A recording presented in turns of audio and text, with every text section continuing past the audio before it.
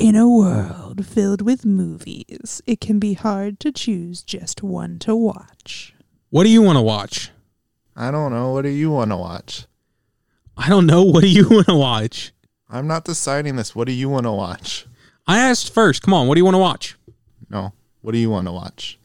What do you want to watch, Patrick? What do you Where wanna even watch? narrowing down a You tell me genre first. can be a struggle. How about we watch a drama? Too many emotions. Okay, then how about we watch an action film? Too many explosions. I know. Let's watch a horror movie. Oh, for the Dad, just do an interview already. Welcome everybody to the Diecast Movie Podcast, where this episode we have a special interview brought to you by my dad. Take it away, Dad. Hello, everybody. Welcome to another episode of the Diecast Movie Podcast. This is Steve Turk, and today I'm joined with the star of Doctor Who, The Hobbit, The Owners. Welcome to the show, Sylvester McCoy. How you doing today, Mr. McCoy? I'm doing very well, really, considering the strain of the coronavirus. Doing really well. Yeah, it's been an interesting year for I think everybody worldwide and so on. I've found it's one of those things. If it doesn't kill you, it makes you stronger. I think this is one of those tests for everybody. Indeed, yes. It's rather strange, though, because I've never walked with death so much before. I am getting old, but it's like this year, one's very aware that there's a shadow of a very dark, tall person in a cloak with a scythe nearby. Yes, I know I've been going through some various health issues myself this year, so I know exactly what you mean about thinking about the Grim Reaper is always around that corner. Yep, sure is. But he seems to be around even more at the moment. Mother Nature is taking her rightful revenge on the mismanagement that we have made of her world.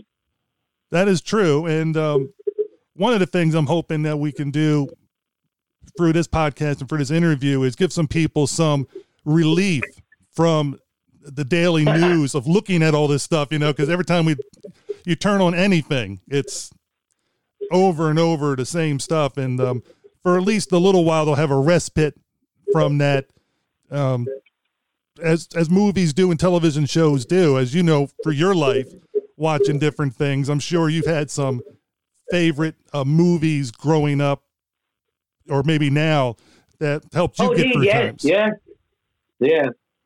I mean, for me, I was born during the war, and there was no television, but we had two cinemas in Dunoon, the Playhouse and I've forgotten the other one's name. It was a rather exotic name. Anyway, my mother, who was a war widow, used to, every night she would go out and go to the cinema. And they had the cinemas on they'd show a film for 2 days, 2 days, 2 nights, and then change it. And so she'd go for one night to one cinema, and then the other night to the other one. And so I kind of grew up watching films even when I was a little baby. And so years later, when I became an actor by accident at the age of 27, I didn't realize that I had been carrying a baggage of silent movie skills that I'd obviously ingested as a little boy and a little baby in my mother's arms. Because in fact, I ended up playing Buster Keaton, Stan Laurel, Ben Turpin. I don't know if you remember him. He had cross eyes and a moustache. And I seem to have all these silent movie skills.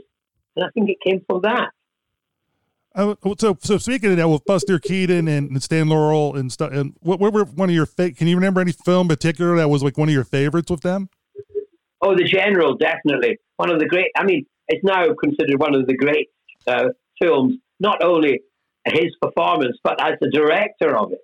And he was a genius, an unsung genius as a director. Even if he had never appeared in front of the screen, he would have been, he's one of the great American directors. He moved cinema on dramatically. He was very clever with machines and machinery, as you see in the films. He uses that skill beautifully and for great comedy effect. But he also used it for great. He invented shots, things that had never been achieved before. He had a general, brilliant. There are lots of his films. You know, the one I played him. I played him on stage, and I did that stunt where I was behind me was a big, you know, the front of a house and the door, and then up there the window, and the whole thing comes down like that and covers him up on the film. Mm-hmm. I did that on the stage, and it had to be really heavy because when it came down, the air would get underneath it and it would wobble. So they had to weigh this thing. It wasn't like a stage prop. It was almost like a bloody wall, and I did it. I was so proud. I don't know whether the audience. I wonder if the audience, when they were seeing that, was like scared or laughing or both at the same time, because it's like, oh no, it's falling, especially if they're not familiar. Yeah, yes, with the actual scene from the film. Yeah, and so I kind of grew up with films. We had in our, when we were little, on Saturdays we'd have Saturday morning cinema, and we'd go along. And just after the war, I used to get jam jars. I suppose you call them jelly jars in America. We call them jam jars. Mm-hmm. And you collect those, and they were worth about half a penny. And if you got 2 of those, you could take them along to the box office. And rather than pay money, you gave them these jam jars, and then they'd give you a ticket to go and see the film. And there would be Gene Autry and cowboy films. But another film that comes to mind when I was young was my first horror film, Ooh. The Beast with 5 Fingers, it was called. And it was all about someone's hand who had been, who was a great concert pianist. And it ended up, this hand, left hand I think it was, it kind of came around and strangled people. And I used to kind of, when I watched it, I was so scared. I was so scared when I was watching it. I had a raincoat on. I come from the west of Scotland, and those of you in Canada know it's a wet part of the world. It's a bit like the west of Canada. Anyway, I watched the whole film through a buttonhole. That's how I watched the film, The Beast with 5 Fingers. I know there's a lot of our listeners that love that movie, you know, and so I'm glad you brought that up, as because most of us, when we got to see it, it was on TV or later on DVD, and it's interesting to hear somebody's first-hand experience seeing it on the screen the way it's meant to be seen. Yes, it was. It stayed with me. I was terrified and unforgettable. And what's his name who played in it? The German actor. He talked like this. Can you remember? You good at names? I'm very bad at names. Who played the part? He also did M. Fritz Lang's M in Germany. He was in lots of great films. Anyway, I can't remember his name. But, someone out there will know who it was. Oh, I know exactly those guys that'll know, and they'll email me later on, like, Steve, it was this. Yeah. I did the stage version of Arsenic and Old Lace, and I played his character in that. Oh, Peter Lorre. Peter Lorre, that was it. The wonderful, wonderful, glorious Peter Lorre. Yeah, he was in The Beast with 5 Fingers, but also he was in Arsenic and Old Lace. And when I did the stage version, I played him. I played him like that. Yes, doctor. It's good fun. Arsenic and Old Lace is one of my favorite movies of all time. You know, watching that one with Cary Grant and Peter Lorre. I mean, it's just the only thing I wish it would have had was Boris Karloff in the role that he did on stage in the movie, because it would have been so great seeing him play that role. Yeah, it would have been. Yeah. Although, because I did the stage version as well, so that was first, and then they made the film. Stage version was great fun. I can imagine. I've never seen it on stage, but I've been always wanting to see it on stage. It's one of those I keep looking for it. It's got another added. I mean, the film is brilliant, but the stage gives it another added kind of. You smell it, you breathe it. It's there. You're in it. It's like. Oh, and that's why, as listeners in our past have known, but my 2 older children are into acting or theater. and with my daughter having a theater degree, and there's so many different plays and musicals that they saw when they were younger growing up that I've seen. And what I love about theater, live theater, is each performance is tailored to that audience for that night. Yeah. Yes, it is. It's theatre is not just about watching us work. It's in a sense the audience are part of the experience. It's how they react to it. If you're doing a comedy, some nights they will laugh and other nights they might not laugh so much. It doesn't mean to say they don't enjoy it. It's just a different feel. But it's wonderful when you do a drama, straight drama, and you can feel the silence and people. You can feel the audience's emotion if you're doing it really correctly in an emotional scene. It's quite magical, really. Those moments where you can hear. I've heard people weep. But that was critics when I came on. No, but really, people, you can hear them, and it's just such glorious feeling, really. So I wish your daughter well, and your son. Your daughter's backstage, isn't she? Production. Yes. Whereas your son wants to go on the stage. So I won't say don't put your daughter. I will say don't put your daughter on the stage, Mr. Wellington, Mr. Turek. No, it's Turek. Is that right? Yeah, it's Turk. Or you can just call me Steve. Yeah. But no, the famous song is "Don't Put Your Daughter on the Stage, Mrs. Worthington." So yours is "Don't Put Your Daughter on the Stage." Well, I guess she's not technically on the. Well, she is on the stage, setting up everything and getting all the effects ready. Yeah, that's what I mean. Your wife, she's not technically on the front, but backstage is much safer, but equally stressful, and also wonderful fun. Oh yeah, and that's one of the things with knowing her. When I watch movies, when I watch TV shows, when I watch, like we said, theater, I appreciate everybody that's involved, because sometimes everybody just focuses and says, "Oh, the actor made this movie." It's like, no, there was a whole team. Sometimes it's a small team, sometimes it's a rather large team, and of all of them doing their roles, if everybody does their job well or great, then you have almost always you'll have something that is memorable. Sometimes you don't, but I mean, exactly. You almost always do. Yes, I mean, that's very true. I mean, it is a teamwork. It really is. I mean, especially film. I mean, the actor, in a sense, is only a piece of the jigsaw in a film. Because film is made up of the cameraman is important, the director, the designers, all that stuff. Theatre is slightly different because I worked with one of the great directors of the theatre directors of the 20th century. Her name was Joan Littlewood. In filmic terms, she only ever made one film. It's called Sparrows Can't Sing, which is a delightful film if anyone wants to find it and look at it. But she was a revolutionary theatre director. And she used to say to us when we were on the stage, because you imagine you're in this room, it's dark, all the lights are on you, you're actually visually taller than you are in real life because of the perspective of the whole thing. And she said, you are gods. Once you're on that stage, you are gods, she used to say, because everyone's focused on you. Everything's focused on you. And also, as an actor, you are in charge. As soon as you go onto that stage, you, in a sense, are in charge. Whereas in film, the director's in charge, the editor's in charge.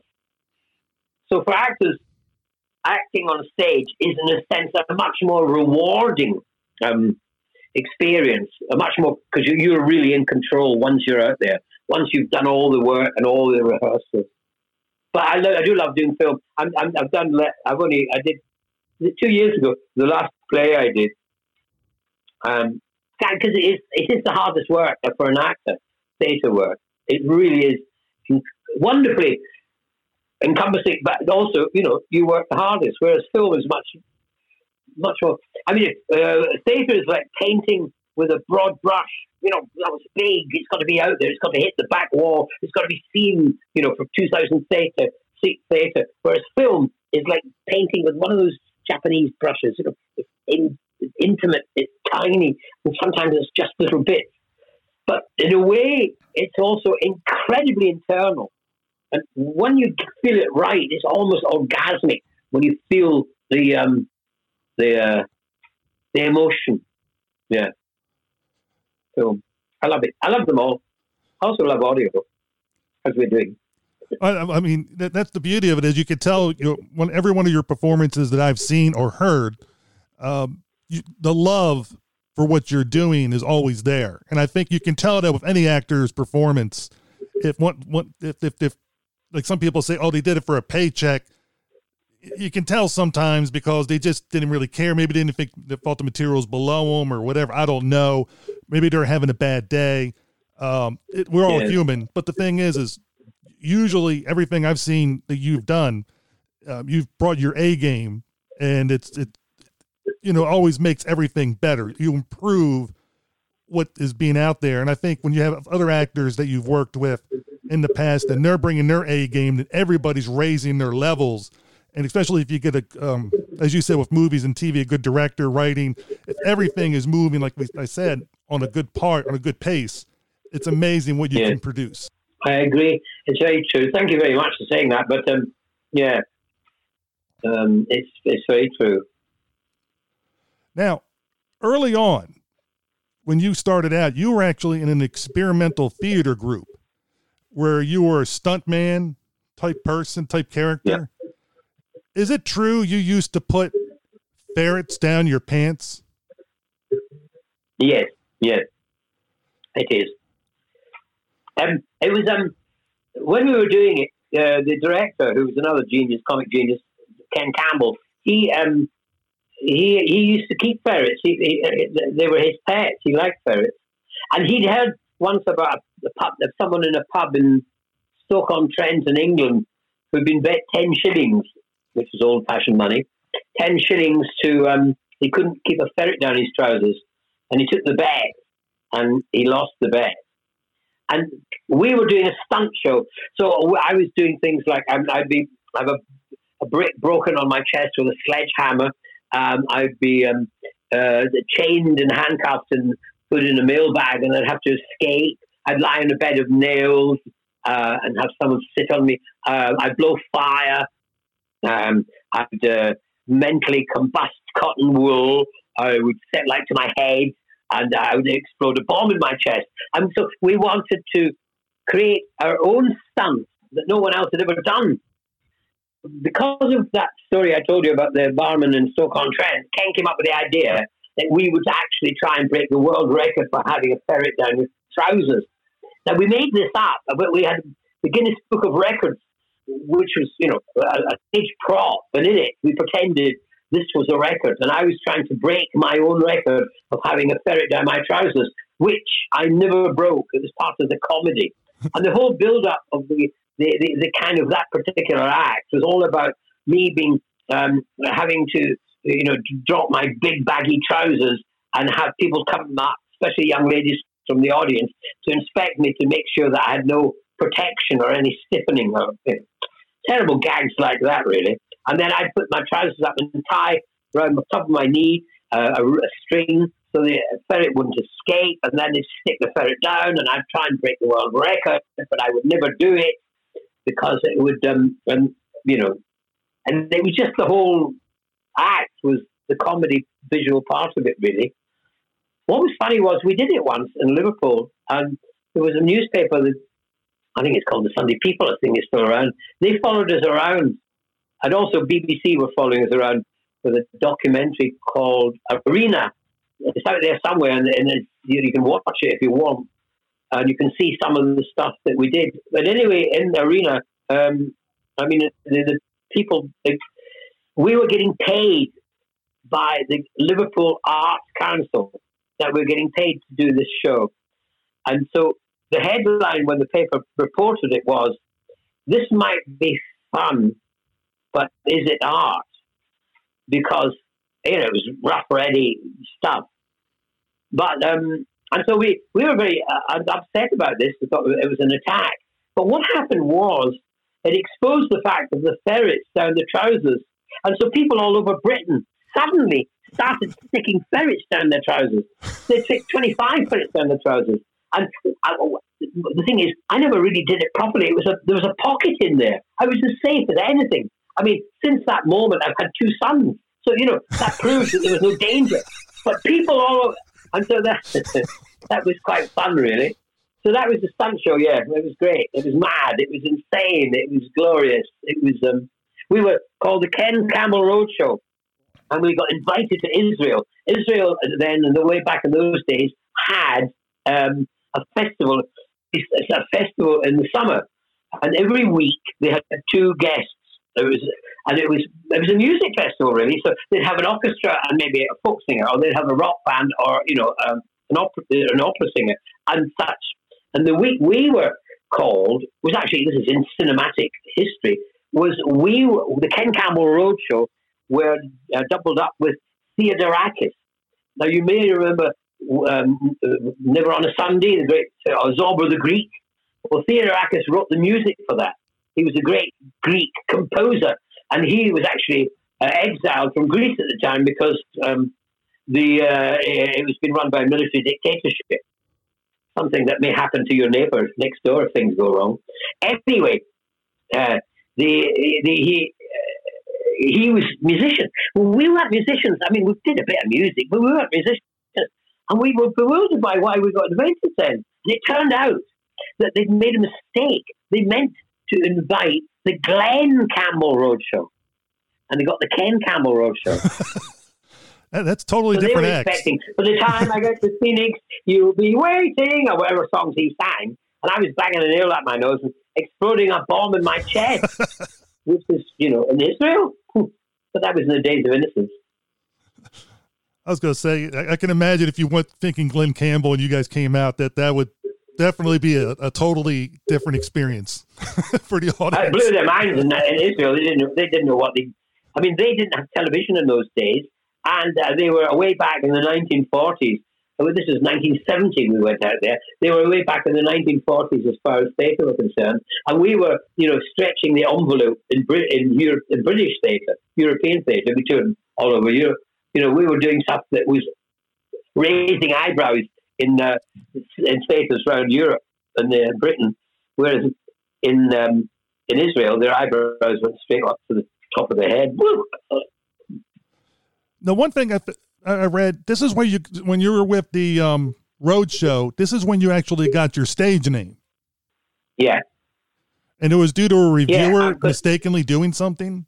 It was mistakenly crediting your stage? Well, we lied. It was a lie, really. But then it isn't theatre. That's what theatre is.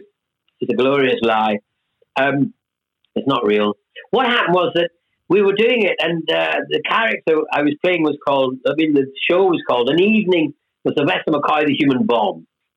I was a human bomb, you see. So we were playing a very posh theatre in London, in the studio upstairs, the Royal Court.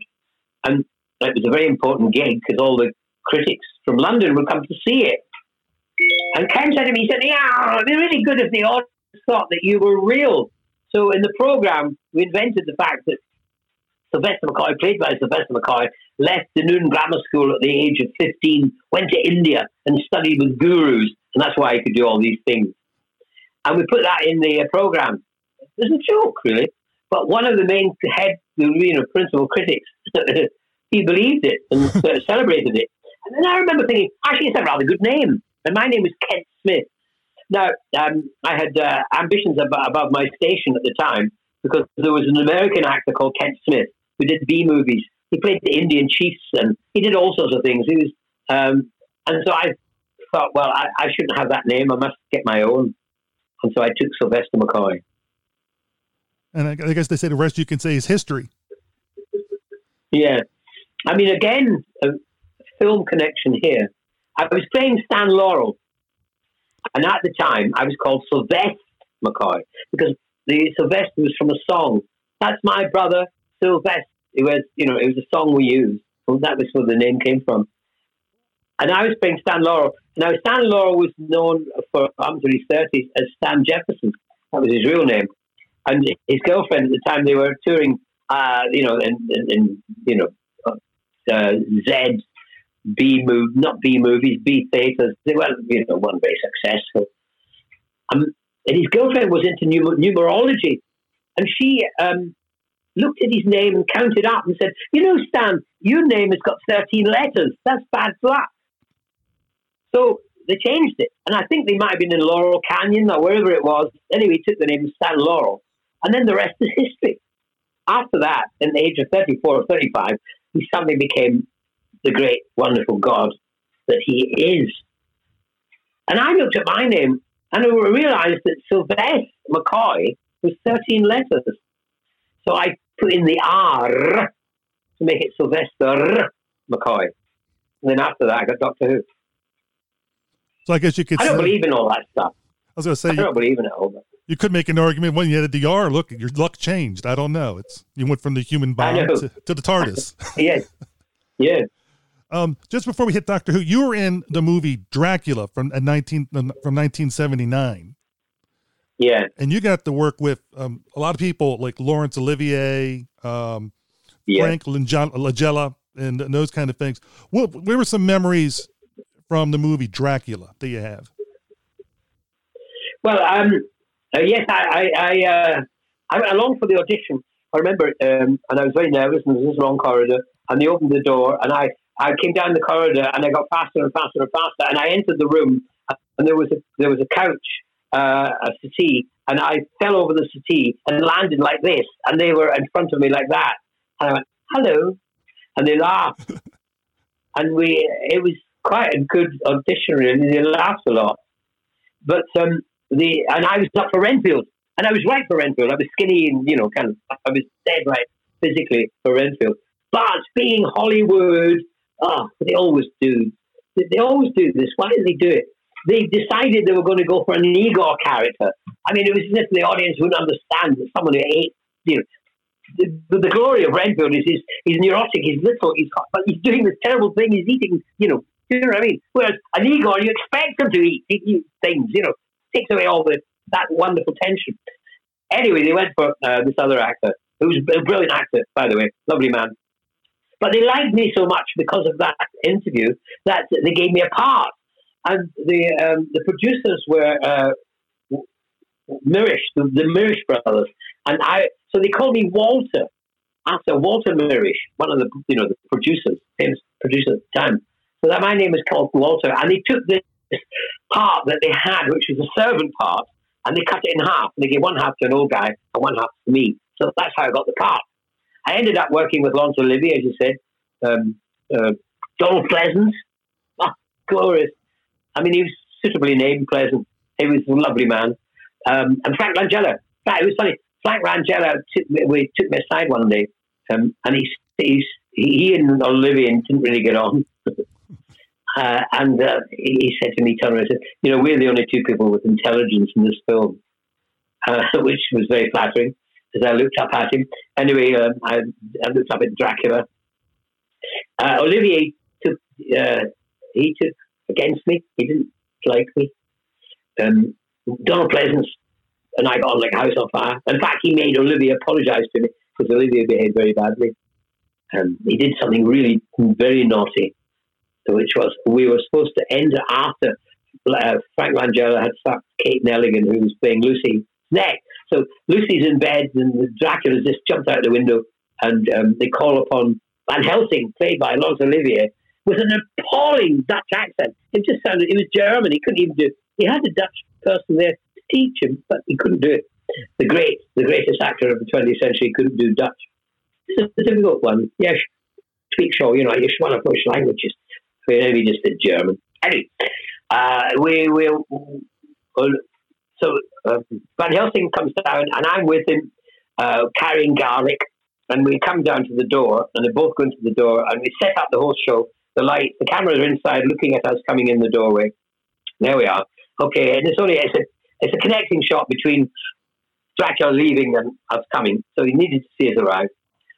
So then they go, okay, action. So we come down the corridor. We get to the door. And as we get to the door, Olivier goes boing like that and hits me, and I end up not being seen. And he walks in. He pushed me out of the scene, and I was, and of course it wasn't that important to see. They just needed. So they were in a hurry. They said, okay, we'll take it. That's right. So I was furious. So in the next scene, if anyone ever watches it, I'm at the window with garlic, putting garlic round the window, and I am furiously angry. I'm going to the garlic round this window, looking back at Olivier, and I'm out of focus. And another actor who was a big fan of Olivier's came out after, and he saw me and he said, "You know something?" He said, "You're the only person I've ever seen upstage Olivier, and you're out of focus." I was a bit proud of that moment. Now, the thing is that another friend of mine said, well, the reason why I took against you was it was some old upstager worried about working with some young upstager. So he wasn't a pleasant person. Whereas Donald Pleasance was, he was a man. And yet he played all those really nasty people. Frank Langella was fine. He was very elegant, Frank Langella. Yeah. Awesome. I mean, it's nice. I always like it when you get these stories that nobody else can ever know. And now when I watch that movie again, I'm going to look for that. I'm going to watch that scene with the garlic with a different, a different feel to it. Cause I'll know a little bit about what was going on behind it. Now in 1987, you started playing Doctor Who. And the reason I say started, I think you're still playing the Doctor. And because you think about audio productions and everything. I'm sorry, what'd you say? Well, I mean, I am playing him in the sense of Big Finish, audio to still do the Doctor. And that's what I mean. So you've been playing the role of the Doctor for over 30 years, and I think one of the things I loved about your run during the TV show part, the 3 seasons, I think your Doctor had the most change in character, like in growth or whatever, where started off comedic and then he got to be more of a darker, manipulative character as the scripts changed, I guess, or whatever. But I was curious, how much control did you have over your portrayal of the Doctor compared to what the producers wanted? Quite a lot, really, because you see, by then the producer, John Nathan Turner, had done it for a long time, and in fact, he wanted to go off and do other work. So he just handed it to me and to the script editor, Andrew Cartmel, who's a Canadian, as you may well know. So Andrew, and of course, Andrew hadn't really knew much about Doctor Who, and I didn't know very much about Doctor Who. I didn't see it for years. I was always working when it was on. There was no way of recording it. It was always on once, and I was in the theatre working. So both of us kind of just approached it completely fresh. And when I first got it, I did the comic bit at the beginning because that's my bag. I had a bag of comic tricks as well, and I thought this is what they want. But then I started to realize I've just been handed one of the great TV roles, and you can do anything with this. And I realized that looking back, suddenly beginning to learn bits about it, that all the mystery seemed to have gone as far as I was concerned. The mystery of the first Doctor, he was amazing, mysterious. So I wanted to bring that back. And Andrew and I were like, twin brothers on that kind of thinking. He thought they were along the same lines. And then I wanted to bring back the danger and the uncertainty and the mystery of the man and the seriousness. My grandmother at the time, this is way back in the 80s, quite unusual. She lived to be 103 months. And she was compass mentis and really sharp. I went to meet her on her 100th birthday. And my doctor was 950 years old. So age was a thing. I remember thinking, she was kind of, in a way, she was weary with life because she'd seen so much. And, she'd lost daughters and sons. She'd seen tragedy. I think she was born in the Crimean War. And, she'd been through that war, the First World War, the Second World War, the Korean War, all the wars, Vietnam War, all that. There was all that kind of stuff. And I was thinking, oh, God, I've got to grab that. I need that. I'm going to use that. So that's what we did, really. And then years later, I was having dinner with Stephen Moffat, the producer of the second producer of the 21st Century Doctors. And he turned out he was a big Doctor Who fan. And he said something to me. I hadn't really been aware of it. I hadn't noticed I'd done anything different. I only just noticed this is how I interpreted it. But he said, that you changed it, because up until then it was cartoon-like. But you said you brought something new to it. You brought a three-dimensional, a darkness, thing, all the things that we brought to it. But we brought it out of ignorance. In a way, I think we were blessed, both Andrew Cartmel and I, because not having any real knowledge of Doctor Who, we didn't carry the baggage. We didn't know what the rules were. So we broke them. Now, a lot of people were upset that got used, loved the other stuff, which was great stuff. But now, I mean, people say that because of what we did, you got Christopher Eccleston, darker, and the various other Doctors became darker. They might be in comedic light, but they always had to have a deep, dark depth to them. So I'm very proud of that. I'm going to say that, like I said, it's one of the things I appreciated about your run, but I was always curious, and I'm glad you said that you had a big hand in helping to guide it that way. And for me, it worked really well, with the switch. I liked it because I wasn't a child when I was watching, and I was an adult. And I think the Doctor, the character portrayed, I mean, people have grown up with him for 60 years, and or him or her. And I think every Doctor every person that's played the Doctor has brought something different to the role. And I hate it when I see these lists about, this is the order of the Doctors from, number 1 to whatever. And people like to put them in order. Like, this is the best Doctor. This is the worst Doctor. To me, it's you can't really compare it because you're not playing the same scripts, or they're not playing the same scripts or with the same things as other people are. It's two different eras, or multiple eras now, with the character. And I think it's an unfair thing to subjugate a actor to, I'm looking at Colin Baker, who always seems to be rated as one of the lowest ones. And I've always enjoyed his role. And I think I never blame an actor for what they're given script wise. Yeah, no, I mean, if you listen to Colin's Big Finish, he's now one of the most favourite Doctors in Big Finish. Because he's been, given time to develop, and he's a great actor, and he does a great job. I mean, yes, when I was Doctor Who, I actually knocked Tom Baker off his deserved place. He deserved to be top, that I actually managed to knock him off. And then, you go up and down, it depends. It depends if there's an Arnhem, and it's like who's voting. Some, like the Radio Times did one recently, and of course a lot of Radio Times readers are not Doctor Who fans as such. They just watch Doctor Who. It's just superficial. But I agree with you. It doesn't matter. I enjoyed it. I still enjoy it, and I'm blessed. I was given a great job. I did my best. You're also blessed with two of the better companions, the actresses, Bonnie Langford and Sophie Aldred.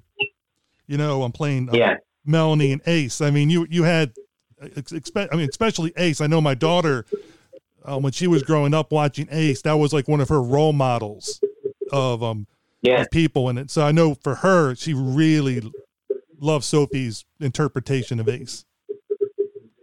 Yeah, no, that was great. I was blessed.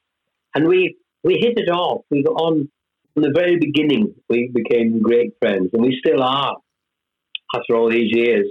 It was great working. But Bonnie was lovely too.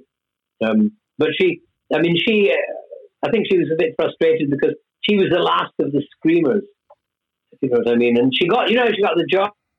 She was, they were doing this charity thing in a big place called Alton Towers, which is like Disneyland. There's big up and down things. So they were on that, and she was on there with the producer, hooked up to her, and she screamed so much, he gave her the job. But now she does, if you listen to her on audio, she does great work. Really good work. She's given, much more depth, not just to scream. In a way, the early Doctor, the early companion, she was there in the sense to explain to the audience what the Doctor was thinking, when he was doing stuff. Doctor, what does this mean? And he would tell you. But that was to the audience. So there was, that. And so when I got it, apart from, I was rather devious because I knew all those speeches, gobbledygook speeches, science fiction speeches, which are a nightmare to read. And I came up with this idea that I was actually educating in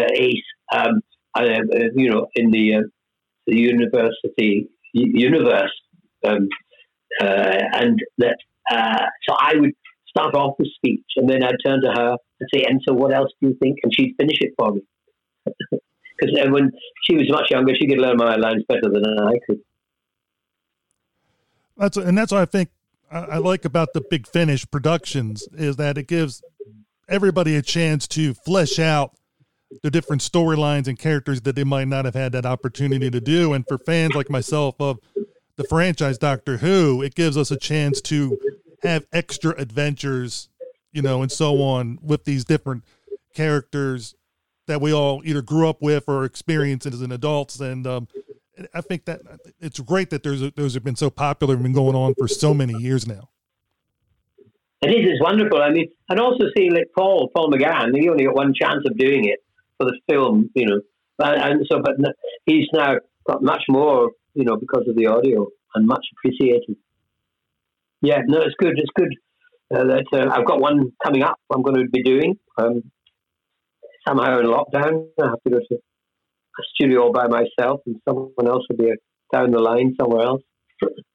Quite interesting, really.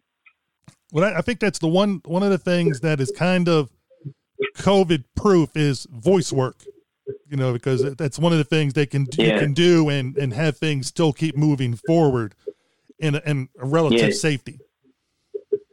Yeah. No, that's true. But speaking of your audio work, I have one of our listeners did have a question about it. Is there any particular storyline or character that you haven't worked with or gone through that you would like to do in the future Big Finish production? Yeah, selfishly, I like to work with myself. What I mean is, I would like to play another character or an evil character, a doppelganger, only an evil one. I think that'd be fun, wouldn't it? Well, I think didn't Patrick Troughton did that long time ago, where he played the dual role of the Doctor, and he played the evil character at that time. I'm trying to remember the storyline, but I knew he played both parts, and so yeah, that would be great. Well, good. Yeah, I'd like to do that. That would be fun. Yeah, I must suggest that to them. Well, that'd be interesting, and also then you wouldn't have to worry about casting who the person would be. The villain's like, oh, it's me. I'm both. Yes. And the other thing I want to ask you about the Doctor is I really enjoyed at the 50th anniversary the 5-ish Doctor special that you guys did. You with Peter Davison, Colin Baker, Paul McGann, and of course Tom Baker's voice was in there as like a throwback to when they had the other reunion, and it was only him doing a little stuff from another, some footage from another episode that they threw in. What was it like doing the 5-ish Doctors? It was great fun. We had a great fun. Took the whole year because we were working and meeting at odd days and trying to stick it all together. It was Peter Davidson's. He directed it and produced it. He made a wonderful job of it, really. And his sense of humor. He's not like an obvious kind of stand-up comic character in many ways, but he has a wonderful dry wit, which was beautifully shown in that little film we made. No, and Colin himself said it was one of the best things, his most enjoyable jobs he'd ever done, really. We love doing it. It's great. Yeah. It was fun getting Peter Jackson involved and Ian McKellen. I don't think Ian McKellen volunteered. It just Peter Jackson went in and, kind of said, we're doing this. Oh, very well. Well, it's he was kind of trapped in the filming at the time for The Hobbit. And, indeed. And so I guess he had time on his hands. Well, I'm sure he wasn't. He had lots to do. But anyway, it was good fun. I mean, I think it was improvised, that thing of him going to Peter Jackson saying to him, "Oh, you know Sylvester McCoy. Sylvester's gone. He's gone." And then Ian says, "Who? You know, the little one, the rabbits or something." I don't remember. And then he said, "Oh." And then he says to him something along the lines of, "Well, you better do his lines." He said, "Oh, all right." He said, "There will be an improvement." I don't think that was written. I think he improvised that. We filmed that. That's in the film. We filmed that King. Oh no, that was.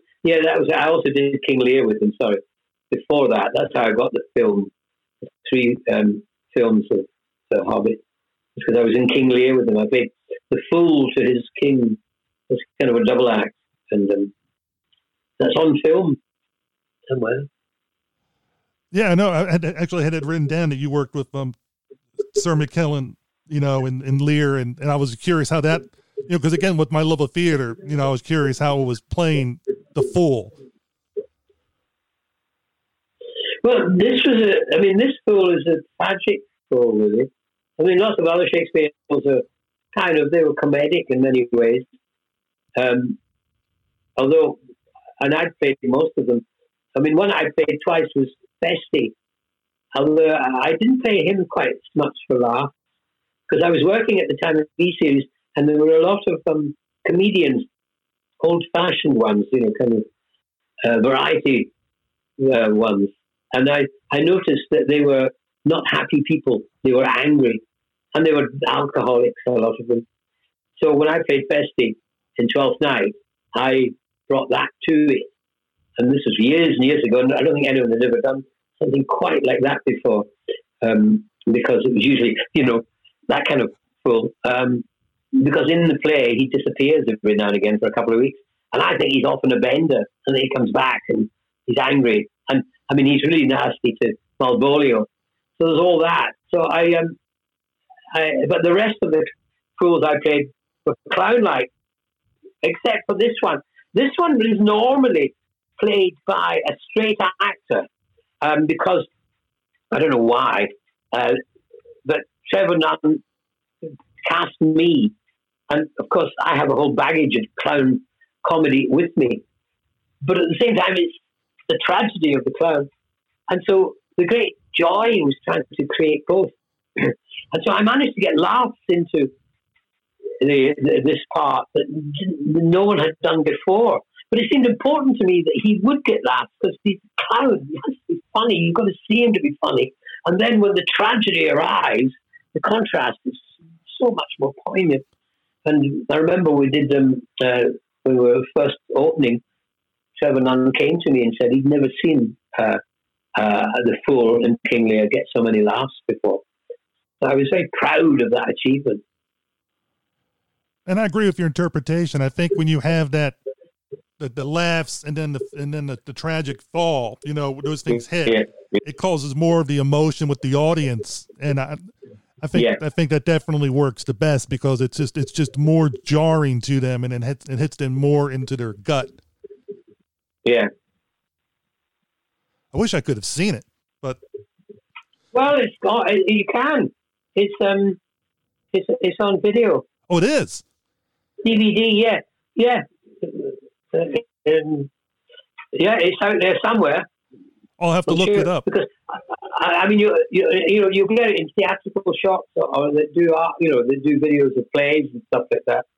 We filmed it afterwards. Went to the studio and filmed it.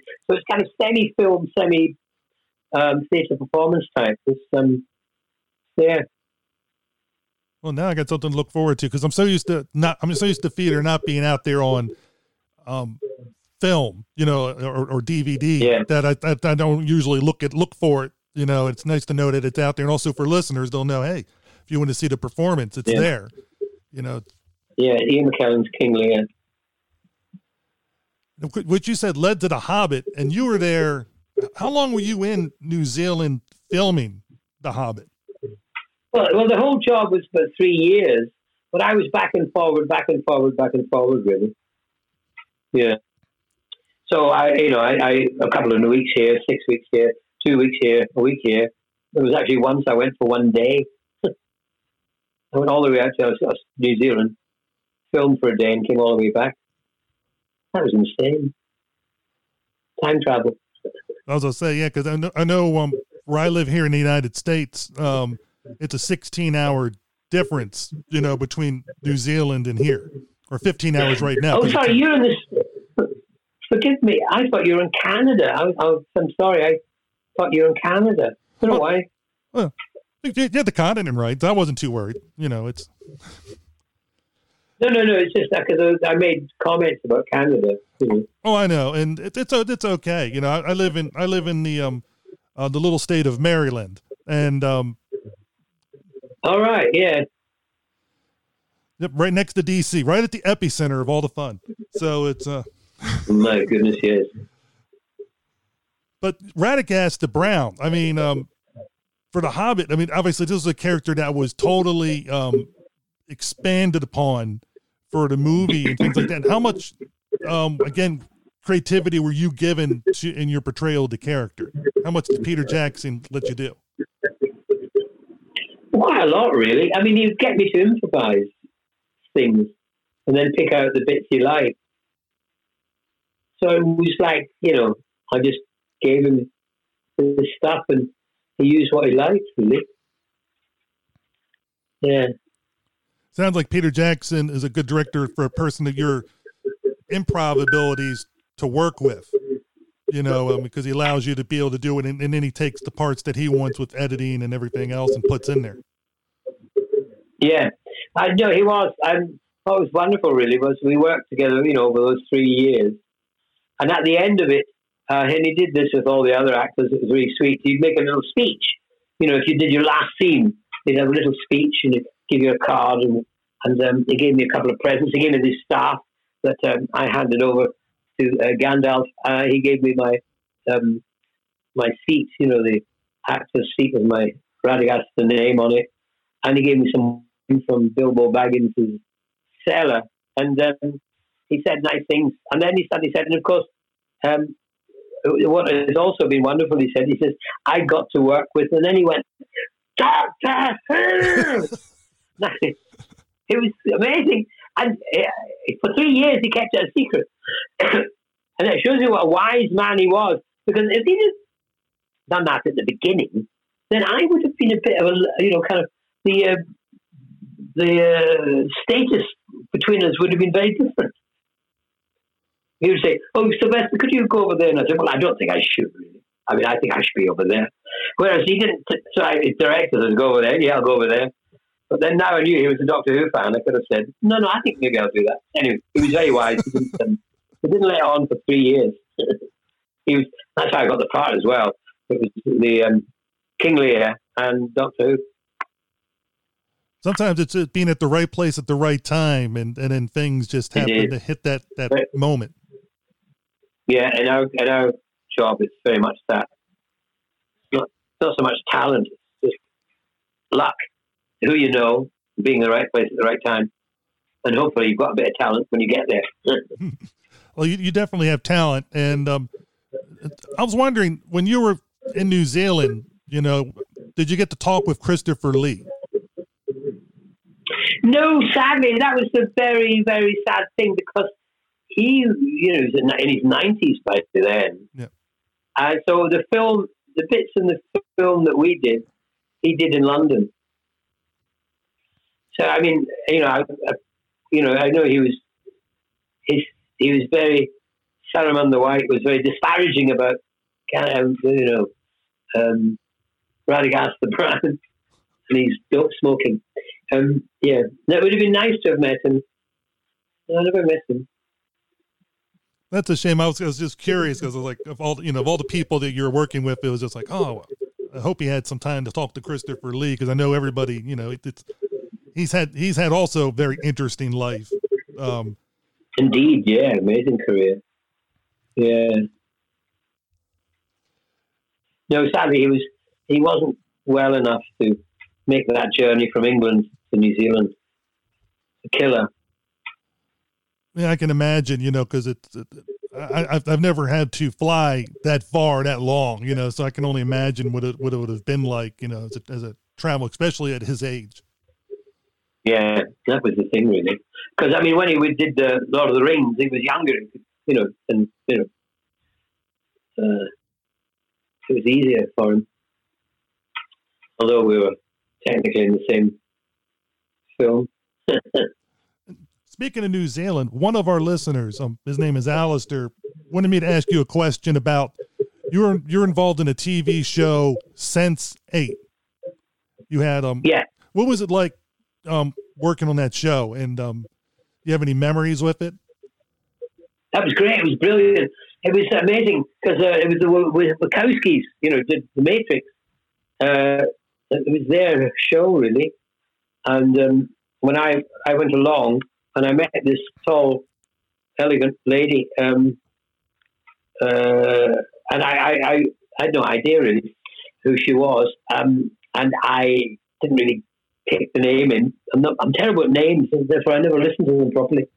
And so I met her, and we got on really well for 45 minutes. I didn't have to do any screen tests. I didn't have to read anything. I got the part.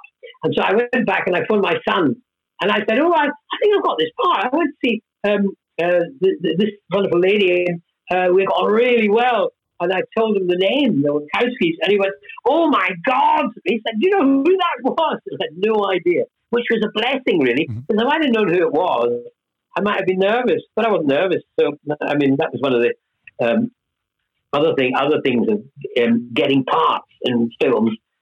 Go along, you know about who it is. Don't get extinguished, frightened by it.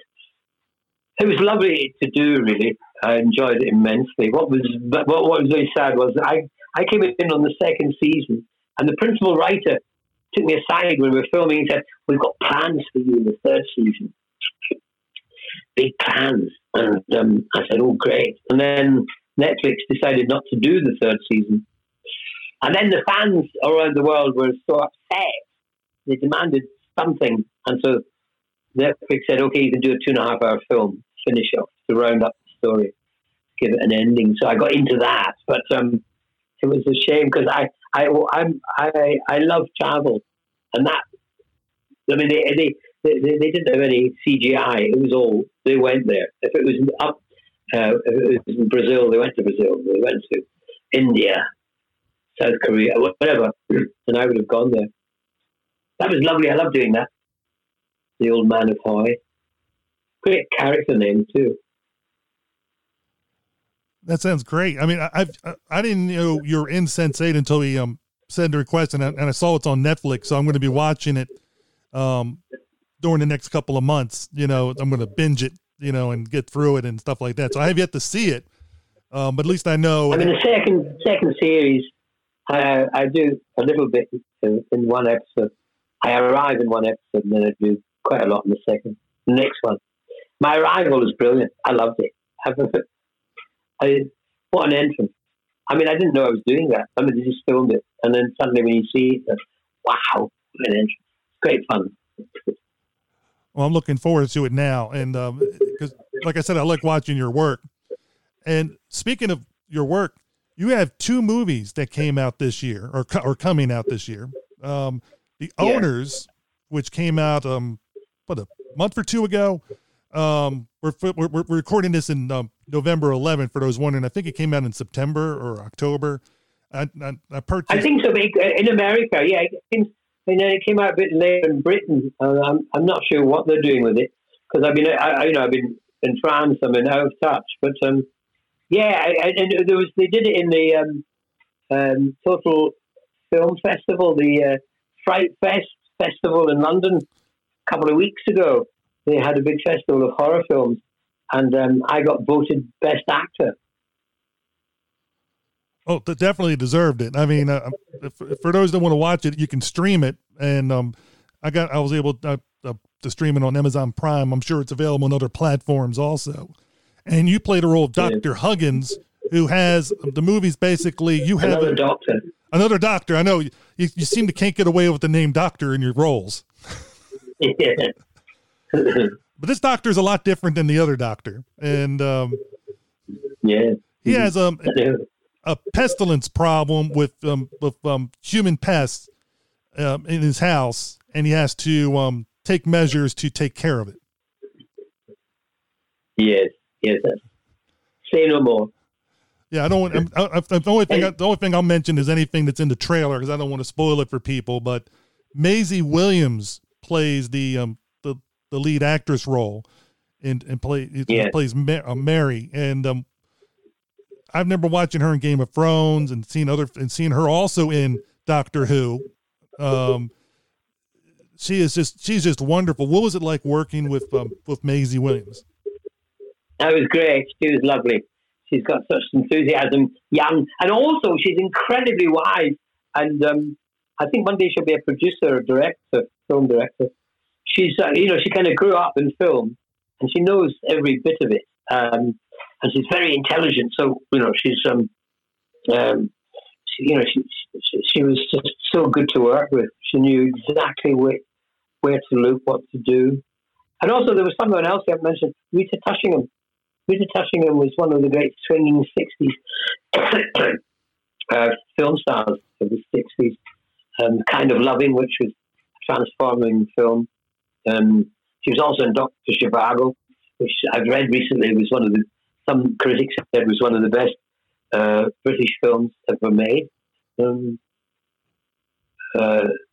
Yes, it was an article. It was only yesterday. Stanley Kubrick wants to make Dr. Zhivago, but he didn't get it to do it. It was David Lean, I think, is his name. And so Rita was in that. So she played my wife. She's a lovely actress. It was great doing that. It was great. Oh, yes, and the other one is called Lost at Christmas? Yeah, Lost at Christmas. He changed the name.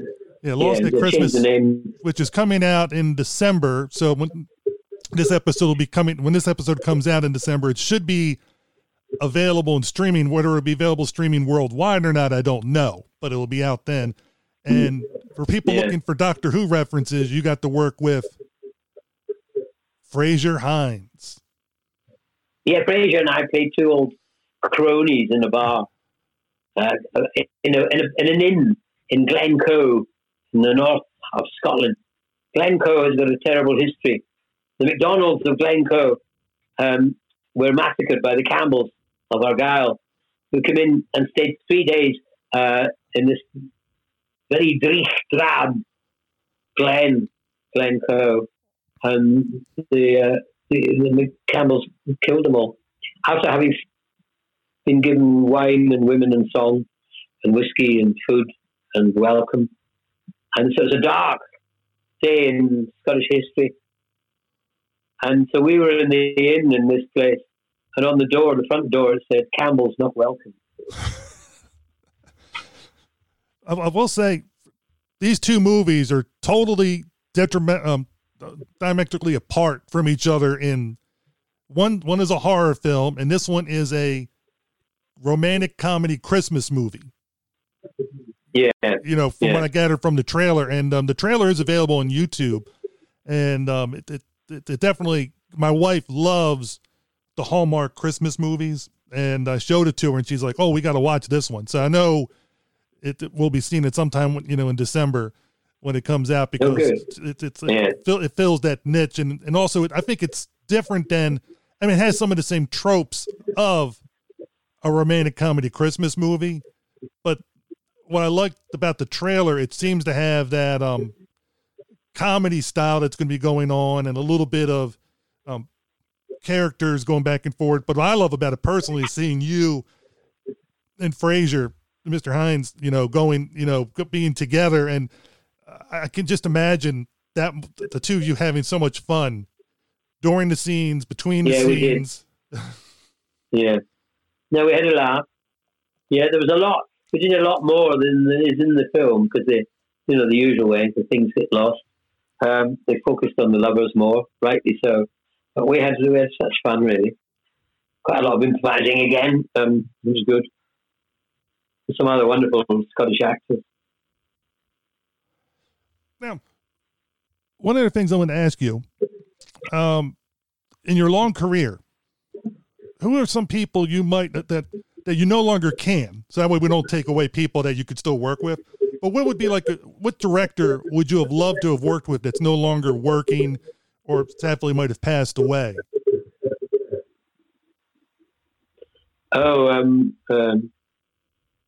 What's his name? who did Some Like It Hot. Great. Oh, my brain. I'm quite tired now, and my brain's gone to sleep.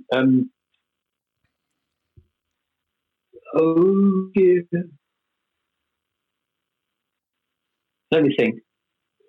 Correct. Oh, well, I'd like to have worked with Sajat Rai. So Sajat Rai is an Indian director, and when in the 60s I saw his first film, which is part of a trilogy called The World of Apu, and it was just quite brilliant. And what I loved about it was an introduction to India, and not just tourist India, but to real India, the villages of India, some beautiful story, some amazing scenes. Yeah. And for Some Like It Hot, the director is Billy Wilder. That was who I was thinking about. Yeah, I'd love to. I mean, he was amazing. Billy Wilder is absolutely amazing. He did comedy, that's brilliant. He did tragedy. I mean, he could do the whole thing. And he was a German director. Working. He was a genius. In fact, I met him once because I was at the Roundhouse and the box office before I became an actor, and it was the 75th anniversary of film. And the Sunday Times, in conjunction with the Roundhouse Theatre, put on a festival. And my job was to welcome whoever came in. And King Vidor came in, and Billy Wilder, and Marlon Brando, Nureyev, who was the actress in Bonnie and Clyde. She came in. Various different, many famous people, and then Wilder came in. Burton and Taylor, and Gene Kelly. Yeah, Gene Kelly came in. I remember getting him coming in because we were up these stairs, and the stairs were outside, and someone came in and said, "Gene Kelly's coming up the stairs," and I ran out to meet him. And by then he was a much older man, but he was shaped like a box, square box, but this head on top of it. It's amazing, and that absolutely brilliant smile. It just sunshine came out. And I'd met him. And then years later, while I was touring in King Lear, we went to Hollywood.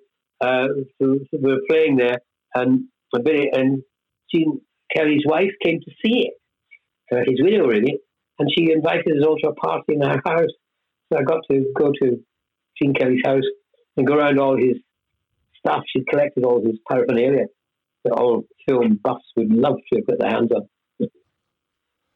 And one last question, because it is December and it's Christmas time. You were in an audio production of A Christmas Carol.